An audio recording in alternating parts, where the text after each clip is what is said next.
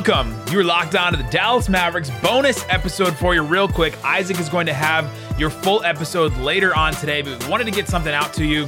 And we hadn't talked about these Indiana Pacers rumors yet. The trade rumors, they're looking to move on from Dallas native Myles Turner, Karis LeVert, possibly even Domantas Sabonis. So I went on the Locked On Pacers podcast. Go listen to that episode. We talked about the Rick Carlisle situation. We talked about the Mavericks playing the Pacers. And so I wanted to bring Tony East from Locked On Pacers onto our show to talk about all the rumors. So it's a quick, truncated episode, but we'll have a full one out for you later today. Here is Tony East on the Pacers rumors.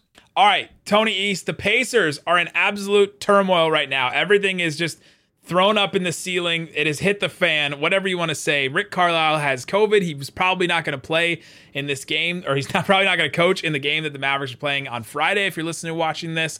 But the Pacers are in a rebuild or a retool or whatever you want to call it. How do we get to this point for the Pacers? Finally, it seems like Myles Turner even said it himself. I'm in trade rumors all the time. Pay attention, right? How did they finally get to the point where they've decided this? Yeah, in the last 8 days, this team has Justin Holiday gets COVID, TJ McConnell out for the season, 4-game losing streak. Rick Carlisle has COVID. They're going to rebuild the whole team. TJ Warren might want to stay.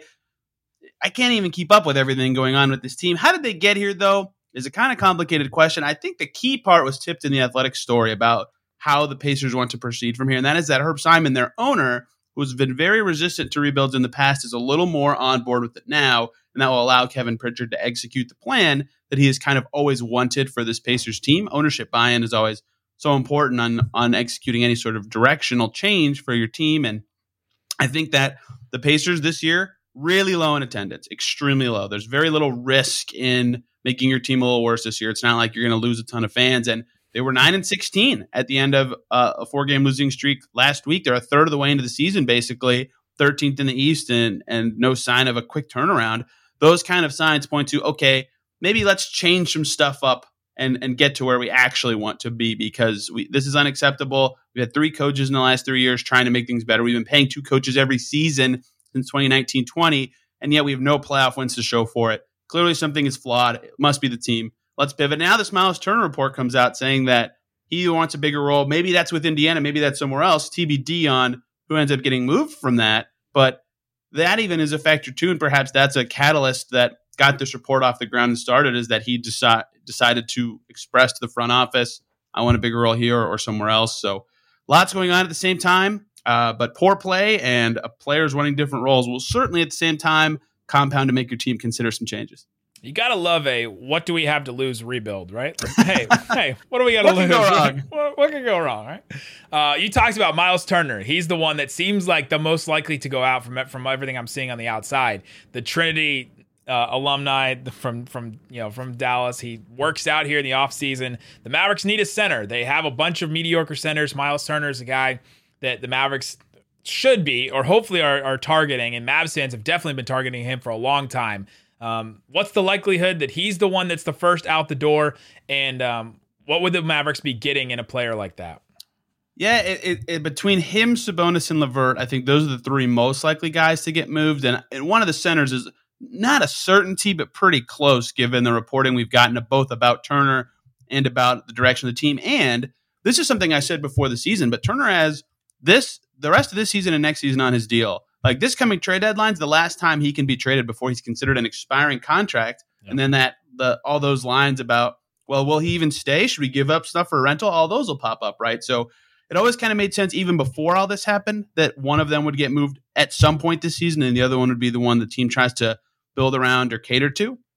So yeah, it seems likely that one of the bigs will be moved. And now that Turner's name has been mentioned in Jared Weiss's Athletic report, he seems like the one that's more likely to have some sort of change in his life, whether that is Sabonis moved or he moved. He's the one that made more sense before the season, so let's say he's the most likely. I don't know what the exact percentages are, but fairly likely there is big change headed his way. What are the Mavs getting? The most underrated defensive player in the league, which is kind of remarkable to say considering he ends up near the top of everyone's defensive player of the year lists. But top shot blocker 2 seasons ago, leads the league in shot blocks by a mile this season.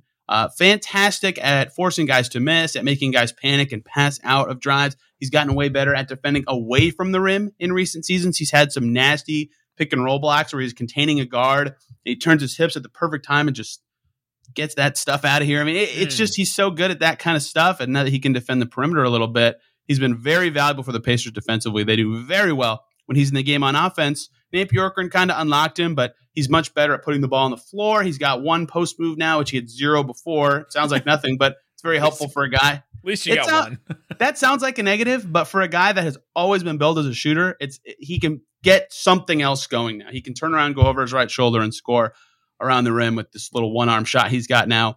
His three ball's over 40% this season. He's got more confidence to shot fake and put it on the floor. So he's been much more dynamic since Nate Bjorkgren kind of instilled some confidence in him. And he is one of the best defensive players in the league. He is fantastic and would fit essentially any team that would get him, outside of ones that already have like an amazing defensive center. The Mavericks would love to have Myles Turner, but it's going to be hard for the Mavericks to pull off any kind of trade. As most Mavs fans know, they don't have a lot to trade for. And I wouldn't bet on the Mavericks getting a deal done. It would be awesome, though. What I would bet on is betonline.ag. I am not embarrassed of the transition here. BetOnline is the fastest and easiest way to put down some money on sports. You can go and check out all kinds of NFL odds, basketball odds. You can check out some college basketball odds if you're looking for that. You might be a degenerate if you're betting on college basketball right now. Look at some of the odds coming up. Milwaukee Bucks at Houston Rockets. The Houston Rockets can't lose. Bucks, an 8-point favorite on the road against the Rockets. That one's an interesting game. The Hawks, 1.5-point favorite at the Brooklyn Nets on Friday. That one, that is an interesting line to me. There's got to be some injury stuff there, but all kinds of stuff. Bet Online. Use the promo code LOCKEDON. Get a 50% welcome bonus to first deposit. Bet Online, where the game starts. Also, want to tell you about Truebill. Truebill is the new app that helps you identify and stop paying for subscriptions you don't want, need, or simply forgot about. On average, people save up to $720 a year with Truebill because companies make subscriptions hard to cancel, and Truebill makes it so easy for you. You just get there, you get Truebill, you download it, and you get your Truebill concierge is there when you need them to cancel unwanted subscriptions so you don't have to. You can check out Truebill. They have saved users over $100 million. That's a lot of dollars. Don't fall for subscription scams. Start canceling today at Truebill.com/LockedOnNBA. Go right now. Truebill.com/LockedOnNBA. It could save you thousands a year. Truebill.com/LockedOnNBA. The one thing I caution Mavs fans about Turner's the perfect center for the Mavericks. He's the absolute player they need. And there are all those things that you just mentioned are things the Mavericks need. He has not been a good rim rolling center in his NBA career, right? Like talk to me about his rim rolling and what they've tried. And I mean, because he hasn't had the best point guards, but even with Brogdon now, it doesn't seem like that's a big part of his game. Yeah, I could talk to you about his rim rolling, but there isn't any. There kind of isn't any to talk about. That's not meant as like a slight. Like under Nate McMillan, he was never asked to do it at all, right? It was always you screen, you pop, get behind that line, or in McMillan's case, get 2 steps in front of that 3-point line, whatever. So he never rolled, and then Bjorkgren mixed it in a tiny bit, but even then it was mostly short rolls where he would shoot like a 10-footer. So he's never been a guy that gets to the rim. Carlisle came here and said, I'm going to turn this guy into a lob threat. That hasn't really happened. So never been a roll guy at all. That's definitely his biggest offensive weakness because that's a huge thing in the NBA these days is hitting the roll man, having that guy be a decision maker, or having that guy just be a decent threat from where he catches the ball. So that's one of the biggest offensive weaknesses in his game. Very inconsistent offensively on a night-to-night basis in general, and I think his lack of any sort of roll dive game is a big part of that. He's kind of reliant on either being caught in the flow of the offense or having a game plan tailored to him to have really effective nights. So, yeah, his lack of ability he's a good screener or a decent screener, but his lack of ability to roll and free up the paint by being a roll man really holds back the ceiling of what he can be as a center offensively. Guys, Carlisle tried to make him a roller.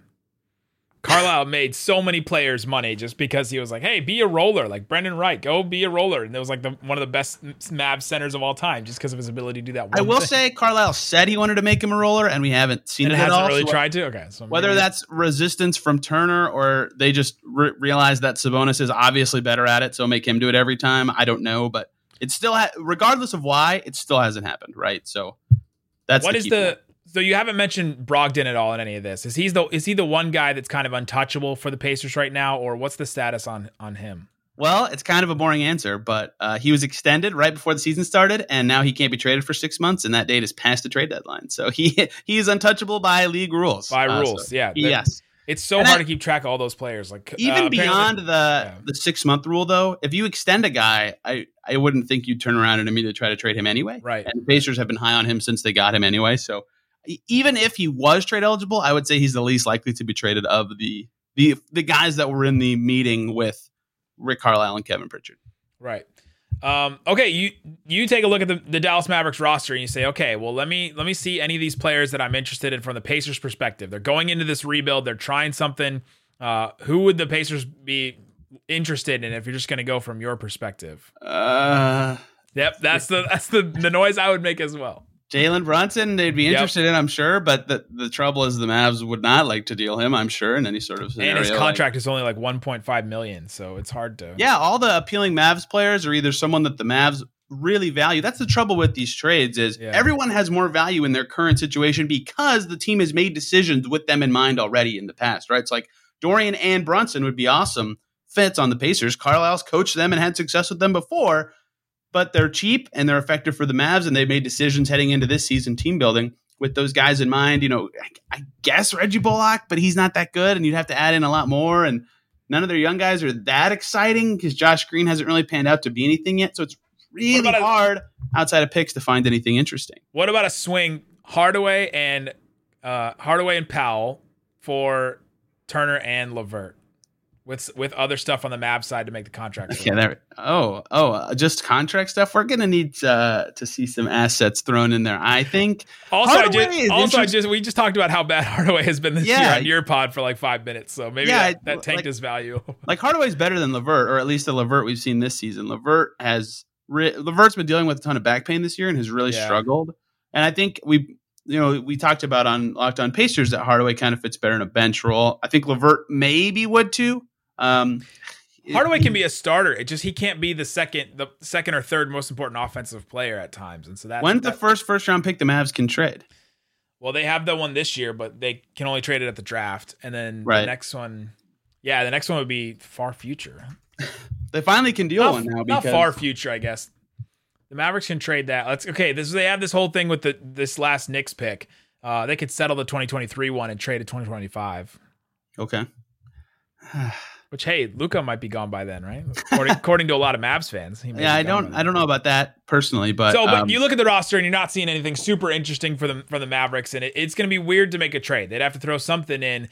But yeah, I think there's something there with Myles Turner, and I'm curious to see what the Mavericks get in on if they try something. And every once in a while, there's these trades where you go, how did they get that trade done? How did that happen? And maybe that's what happens for the Mavs. Tony East, great stuff.